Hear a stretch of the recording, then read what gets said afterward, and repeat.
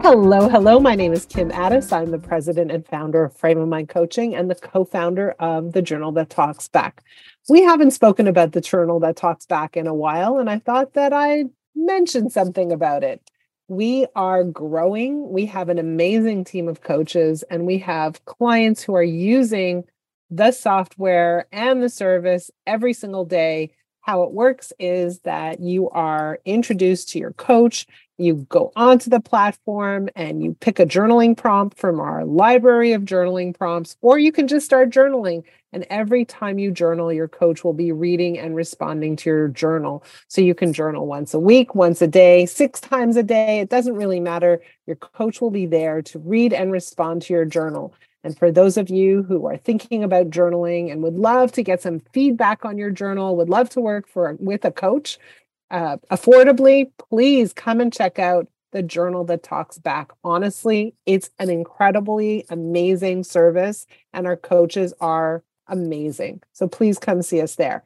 But today is the Frame of Mind Coaching Podcast, and it's Fridays with Fernie. And I think I mentioned last time that I know that sometimes you're listening to this and it's not a Friday. It doesn't matter. I still love this, the term, the title, Fridays with Fernie. Fernie is my daughter, for those of you who don't know, and she is here week after week, starting an interesting discussion with us. Fernie, welcome. Hello, hello. Always nice to be here. So you have the Northern Lights on today. Yeah. Winter is coming. Winter is coming. Yeah. I have it's on my bucket list to go and see the Northern Lights. Yeah, me too. So what do you want to talk about today? Right. So today I had more of a leadership question. So let's say you're on a team, on a board of directors, whatever it is, a team that makes decisions, and someone on your team, you're not quite, the president, you're just one of the board members, and someone on the team suggests an idea that you don't like. You think it's not great. You think it's not very intelligent, whatever you think. And it kind of sits a bit wrongly with you. How do you change the direction, given that someone made this comment or suggested this thing, without sounding completely negative? Yeah. So there are a few strategies or tactics that you can use to address that kind of conversation. So strategy number 1 is that you would say, tell me more, so that they would explain more and they could have an opportunity to embellish or come to a place where they feel like, oh, that's not really a good idea, is it? Right? So either they fix the idea or they realize it's not the best idea. So that's one option. Another option is to approach it slightly differently. You might assume a positive intent and you might say, oh, is this what you're trying to achieve? And by capturing what they are trying to achieve, and they say yes, you say, oh, I see. So, you're not only assuming positive intent, you're assigning a positive intention to their idea. And then you're saying, I know how that could work. And then you run with something new, or you piggyback off of their idea or their desire or their concept and you run with it. And then there's a third strategy, which is a little more confrontational, which you could say, oh, okay, so help me understand how your solution would address these issues, these problems. So now you're forcing them to think things through, but also address the issues that they haven't thought of clearly. So it's a little bit more confrontational. And I think, to be honest, all of those 3 strategies could be useful at any given point in time. For different things. Yeah. So what happens if, someone comments, you don't respond, the group starts to kind of rally behind this idea?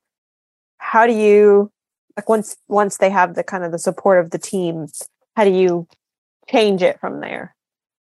Well, again, I think it's important for you to think it through and decide why you don't like the idea. Is it because the idea, doesn't appropriately address all issues? Is it because there could be a better idea? Is it because that idea is expensive, costly, exhausting? Like, what's the reason why? what if it clashes with your values? So for example, like a big value of mine is food. And I know it sounds crazy, but I'm sure I also know that you agree.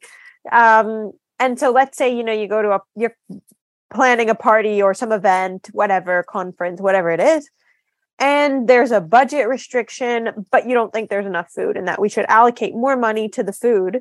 But at that point, it's a values issue. It's not like you just think they're wrong. It's like it's not a values issue. It's a get everybody on the same page opportunity. So what does that mean? You say, okay, so we're having events. What's the goal of the event? Why do we have these events? To make people feel welcome. To make people feel welcome, to get them or to gather, right? Yeah, to gather, to make people feel welcome, to give them something to commune over, right? All to of fill their stomachs. Sure. And so part of what you want to do is say, okay, like every time we have an event, what are the boxes we want to make sure we're ticking? Do we always need to have food at events? And so you might think yes, and maybe you don't. But what you want to do is make sure that when you're having events, you're achieving your goals. And if having a little bit of food actually looks worse than having no food, maybe the answer is this is a no food event. Or you have more food because this isn't enough. So the idea is to get together and say, what are our goals and how to achieve them? And what role does food play in achieving those goals? Yeah, I guess like there could be issues of background, like cultural issues of, like you're planning a wedding and what comes first, the salad or the appetizer? Like, does the salad come at the beginning or the end? Like it's depends on the person, but it's such trivial things that just rub you the wrong way because they're cultural, emotional, whatever they are. And there isn't necessarily a right reason or right way to do it. Yeah. But you just feel like it feels bad. Yeah. So how do you? I think again, I think people get caught up in sometimes nitty-gritty details without thinking about what is my goal. Yeah. So the question of the salad at the beginning or at the end of the wedding, when I got married to Alan, I wanted the salad at the end. He's like, well, that's not done. And I said, why not? Like, why not? What's the issue? And, it's a different cultural or stylistic approach. Was it at the end? It was at the end, but the reason it was at the end is because he stepped back and said, what exactly is my objection here? Why am I objecting to this? Is it because I've always been doing it this way? Is there a rational reason for this? And doesn't that logic work the other way as well? Is there a rational reason for it to be at the end versus the beginning? Well, we could talk about, what we're trying to achieve here. And the idea is that it's a little bit unusual. It's a little bit different. It gives you a different feeling, a different experience. So having the salad at the end gives you a feeling of, wow, this is a bit of a different approach. And I personally like that, different, being a little bit different. But also when you're, planning a wedding in this way, what are the elements that are important to us? And does this achieve that goal? That feeling of it being special, that feeling of being memorable, unusual, different, signature, you could say, signature wedding, right? And so does that achieve the goal? And the answer is yes. And so what are the elements that create that? But for Alan in particular, he had a lot of things that went according to his ideology. And he realized, hey, like there's this one thing that's really insignificant and, not material that I could say yes to. We get what's the purpose of a marriage? The purpose of a marriage is to celebrate a union. It doesn't matter when the salad is. So he was willing to give it up. Right? Huh. Yeah, it's interesting. I mean, with your partner, if you can't plan a wedding together, maybe it's not the best if you not the best to be living together, but with a team, I guess it's a bit different. I think people do really get caught up in their emotions and their culture and their little things that don't really matter that much. And I think in a way, it's also good if you can kind of give people their little things because then they feel good and maybe you can get not get, but you can make decisions in other areas. Yeah. You know what? Honestly, I think it's very important for us to always go back to what is our goal. I'll tell you a quick story. And years ago, and maybe some of you have heard this story, but it's one that I always remember. But years ago, I coached a gentleman who happened to be in the accounting world. And at the beginning of our coaching term, I asked him a question. The question was, what is singularly the most important thing? What's your priority? What's your priority? He said, without question, it's my relationship with my wife.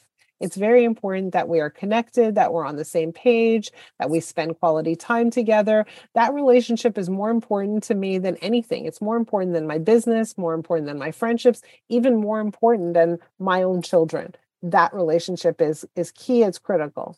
Okay, great, wonderful. I took note of it. But a few weeks into our coaching experience, he sent me a journal. He said, I just got into a massive fight with my wife. I said, well, what happened? He said, well, we got into a fight about one of our kids. One of my kids wants to stay out at an all-night party on a Sunday night. And I said no, but she said yes. And I just don't think it's a good idea. Already he has trouble in school. Already he, sometimes doesn't like to attend class. And I think this sends him the wrong sign. And, it sounds like he's being reasonable. It sounds like he's actually making a very rational, responsible decision on behalf of his son. But his wife already said yes. But he got so mad, he wrote to me in his journal, I got so mad that I went to sleep in the other room. So here's a question. Does sleeping in the room satisfy or help him reach his number one priority, which is connectivity with his wife? Does that achieve the goal? No. But what is he supposed to do? But what is he supposed to do? Give up on everything? Like not let her have her way, but not have his own opinion on things and just accept whatever she says? No, he's entitled to his opinion and he's entitled to a rational conversation. He's entitled to communicate. He's entitled to say, this really, I think, is a bad choice. But what he did was he lost sight of his own priorities because he had a higher desire. He got lost and he decided it's more important right now for me to be right than it is for me to be happy. And that's what happens when we work on teams. It happens when we build relationships with significant others. It happens that we have this need to be right. And when we have a need to be right, we forget about what it is that we wanted in the first place, which is harmony and unity. Yeah. Right. And we give it up. We put it on the back burner. We forget. And so even in a team, a really great person on the team will say, what's our goal? Let's remember what our goal is. It's not only to host an event, for example, it's to host an event that achieves the following. Does having only this amount of food create comfort? Or does it create an awkwardness? Does it create discomfort? Does it achieve our goal? Yeah. I think that's it's good to it's important never to lose sight of that. And right. to write it down, to literally write it down, talk about it, actually have clear-cut goals, even if they sound kind of self-explanatory, like to have, if you have a team that's a committee to run events, your goal is to run events and welcome new, people to the community or whatever. Yeah. Right. Exactly. And, part of what you can do is say, what are our values? If our values are warmth and generosity, well, having 6 hot dogs when there are 25 people doesn't achieve that goal. Yeah, right? No. Yeah. Okay. So it's okay to do it. It's very important, in my opinion, to do it logically as opposed to emotionally. Yeah, I mean, easier said than done. Sometimes, yes. Most of the time. Yes, exactly. Absolutely. But one of the things that we do when we coach people is we always remind them, what's your goal?